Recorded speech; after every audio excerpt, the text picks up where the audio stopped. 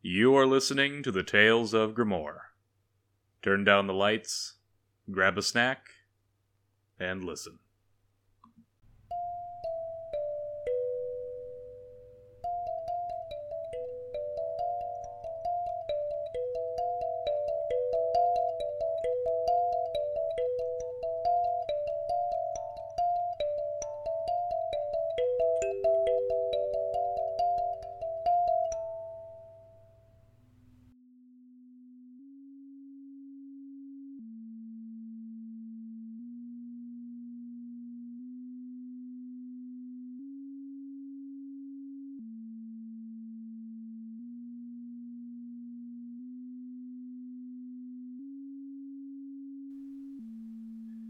Book 1, The Lost God, Chapter 6, The Spark.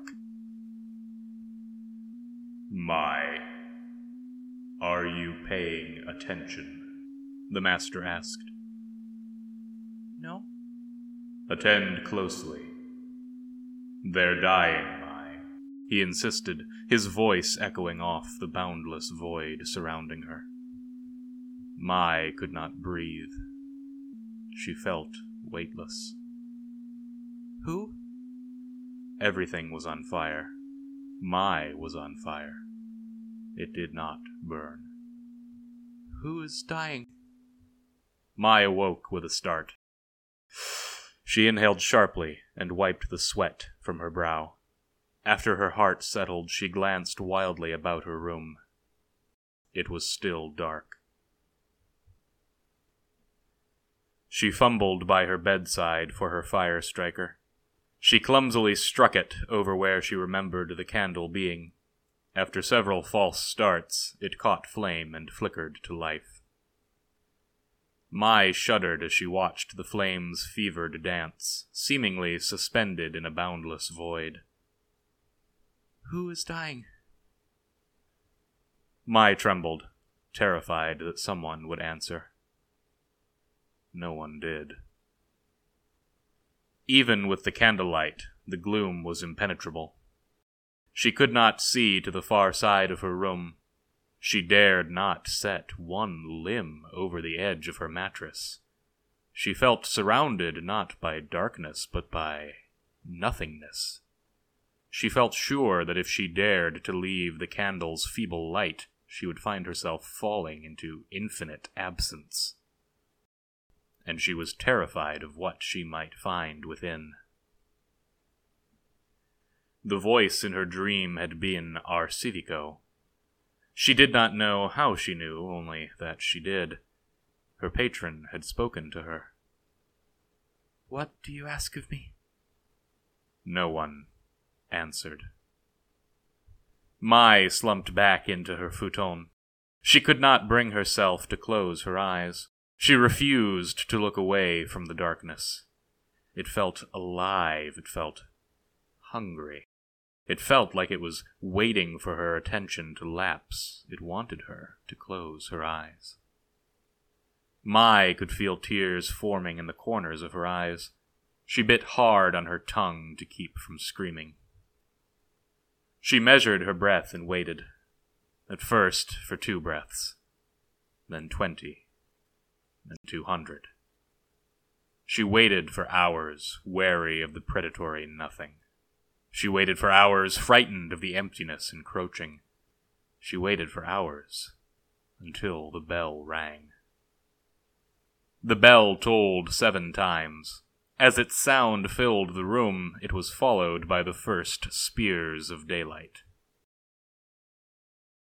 Mai blew the candle out and rolled onto her feet.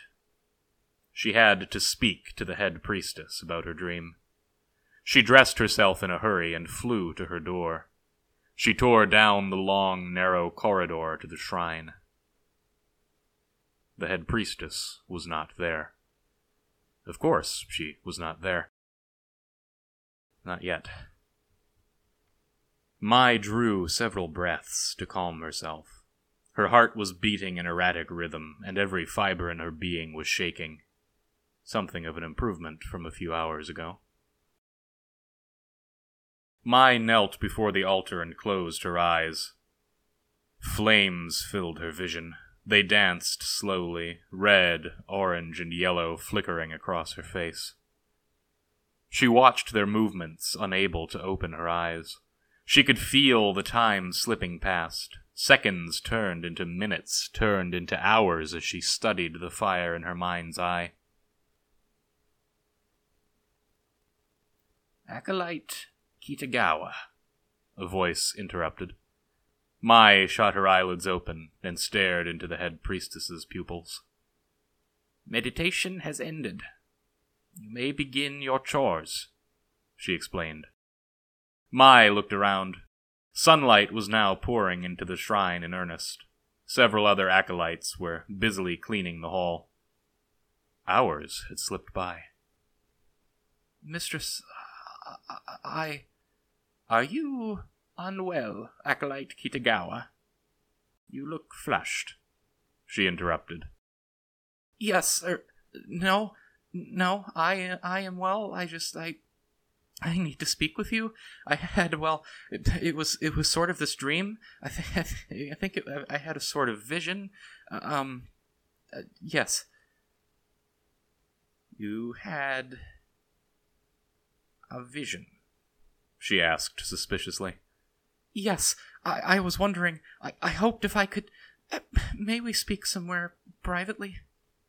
The head priestess nodded slowly after a beat.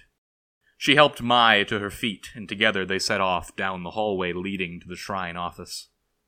The office was sparsely appointed, with only a weathered table and 2 beaten cushions.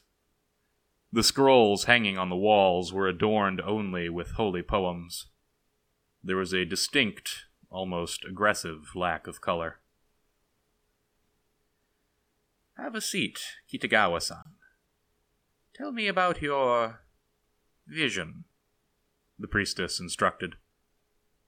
Mai sat. She was breathing heavily. Her chest felt like it was on fire. She was so nervous she could hardly force words out of her mouth. I had a dream. It was sort of a dream. It was, it was my dream. It was more than a dream. It felt so different. I was all alone in the middle of a void, and Arcivico spoke to me. He spoke to me, and he asked if I was paying attention, and I didn't know what I was paying attention to, so I said no, because I was nervous. So anyway, he told me that they're dying, except he wouldn't tell me who is dying. He just showed me a fire. He sort of set me on fire, and that's when I woke up, and I needed to talk to you because I don't know what it means, and I thought that the head priestess, she'll know what it means, she'll know what I have to do. Across the low table, the priestess steepled her fingers and retreated into meditation. Mai stared intently for a time. After several moments, her attention began to drift. She could see the castle through the window behind the priestess. The snow-white exterior was bathed in intense morning sunlight. It appeared to glow bright red. Like fire. Mai bit her lip. I think Kitagawa-san, the priestess interrupted. Thank you for bringing this to my attention. I know you have been under a great deal of stress lately. The passing of your father grieves us all. It is common after a loss that one's dreams turn dark. When your soul leaves on its nightly walk, it takes paths left otherwise unexplored. It wasn't a dream, head priestess. It was a vision. The priestess sighed before continuing. Many acolytes experience what they believe to be visions. People hear our patron's voice and see his signs in everything from dreams to their morning porridge. I have served faithfully at this temple for 53 years, and not one of those who has ever heard our master's call has proven to be any sort of prophet.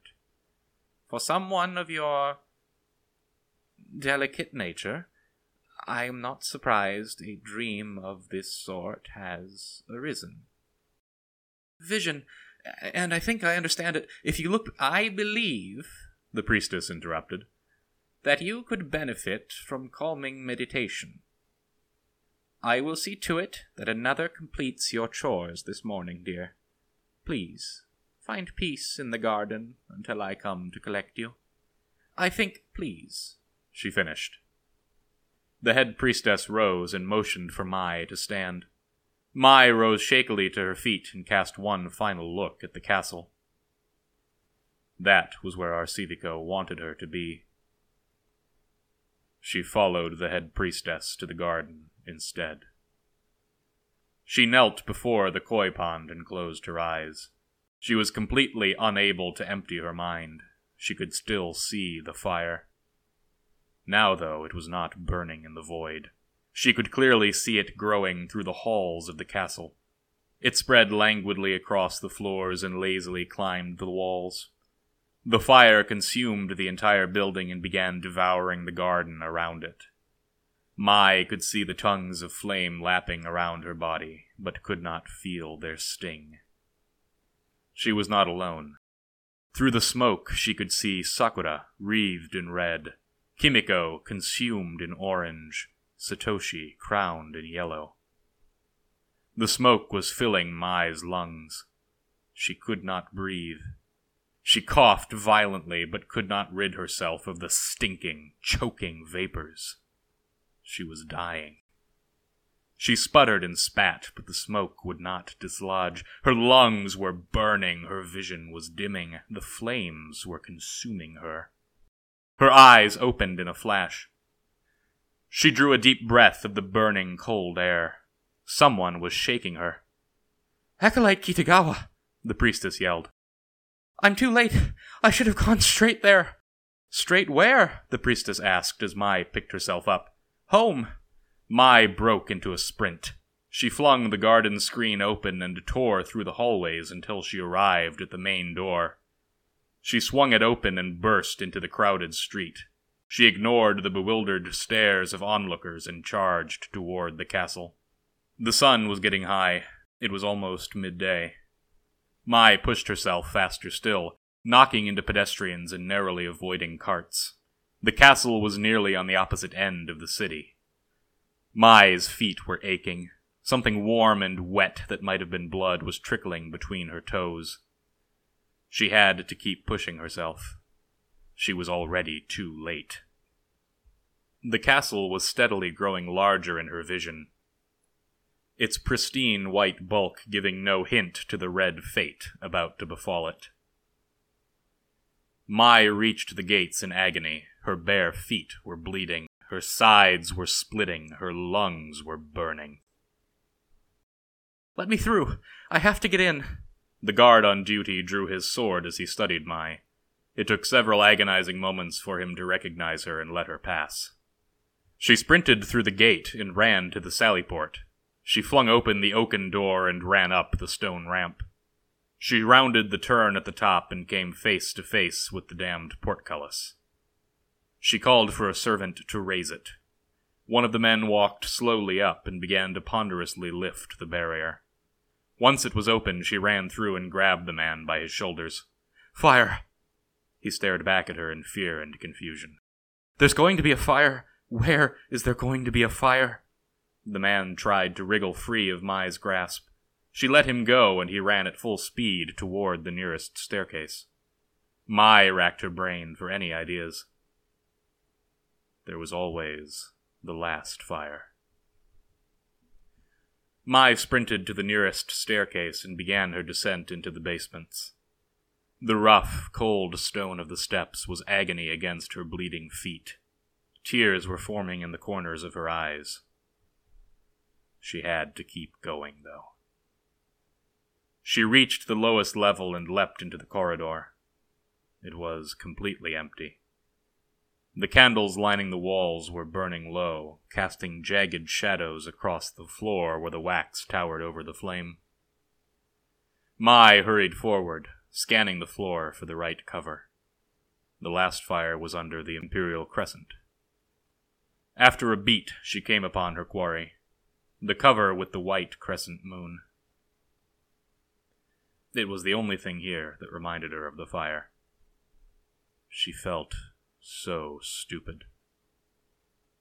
What was she doing? Maybe she was losing her senses. She was chasing dreams and pursuing long-buried memories. She sank to her knees and splayed her hand across the cover. It was uncomfortably cold. Mai began sobbing. Minutes passed.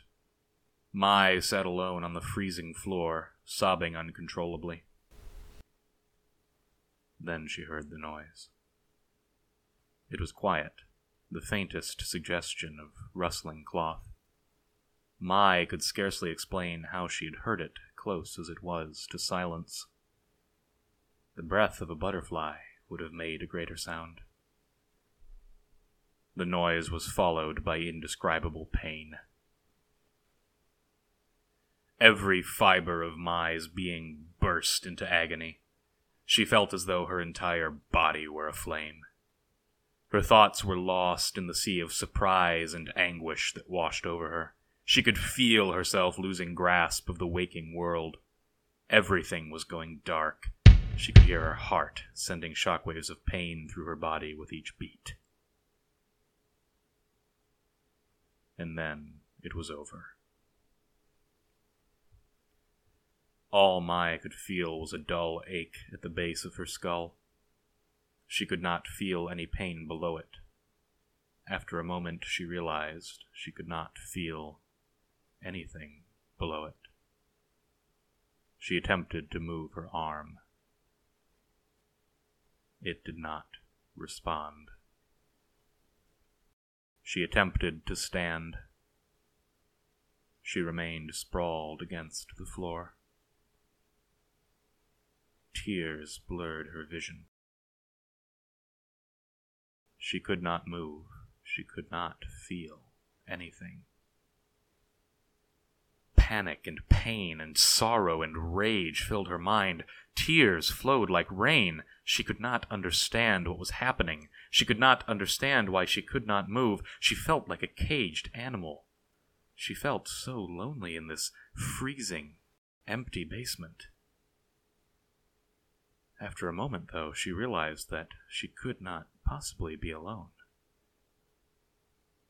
Hello? Hello? Her voice came out weak and strained, but hearing it was reassuring. Mai's tears began anew as she took a moment to rejoice in the sound of her words. Her joy was cut short when her blurred vision suddenly turned dark. Someone had stepped in front of her. Mai could not see clearly through her tears in the dim and flickering candlelight. She could not move her head to get a better angle on the newcomer. Hello? Hello? Who's there? Mai felt something grab her jaw. She shrieked in panic. Her jaw was being forced open. She could feel a cool, flat blade being slid into her mouth. She closed her eyes tightly and began whimpering. She tried to brace for what was to come, but her will had left her. When her tongue was cut out, she tried to scream. As hot, sticky blood flowed down her throat, she could only gurgle and choke. She could not spit it out. She tried to claw at her mouth, but her hands would not respond. She tried to call for help, but no words escaped her lips. She had run dry of tears. Pain radiated out from the stump of her tongue. She could not bear it. She could not continue. She wanted nothing more than to return to the temple, to drop to her knees in the meditation garden and beg the forgiveness of the priestess and the master. She wished to be anywhere but here. After a beat, she felt her cheek scraping the stone. She opened her eyes. She could vaguely see that she was moving. The other person must be dragging her somewhere. Into another hallway, into one of the closets, perhaps even into the sewers below. Mai could not tell.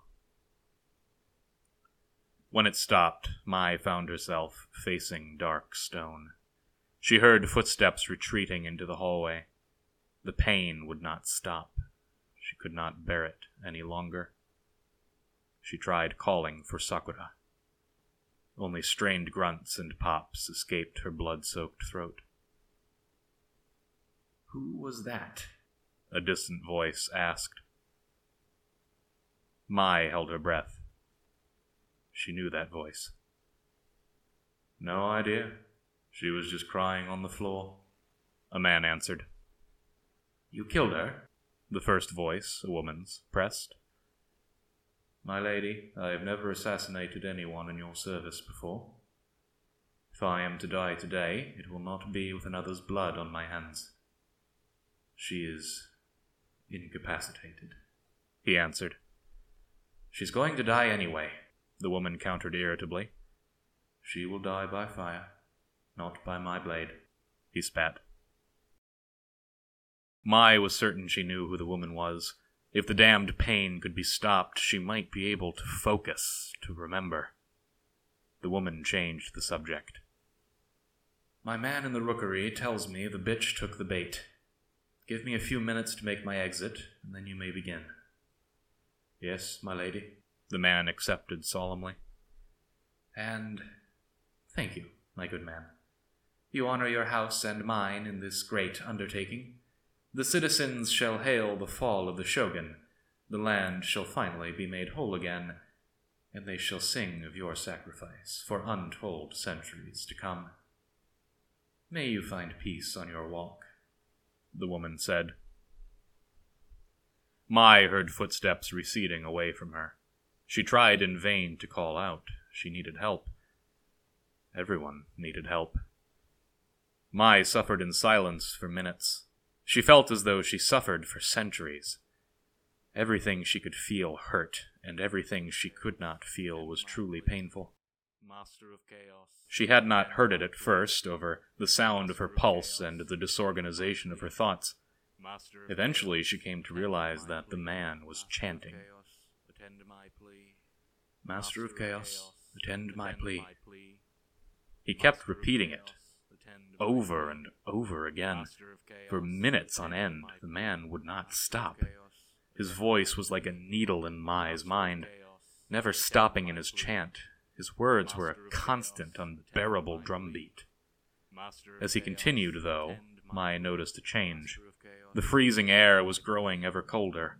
The low light was growing ever dimmer. The atmosphere was growing heavy.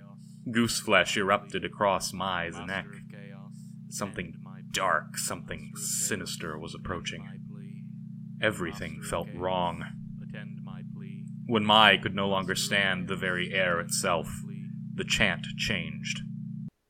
"I summon flame of unmatched ferocity. I offer payment, the blood demanded."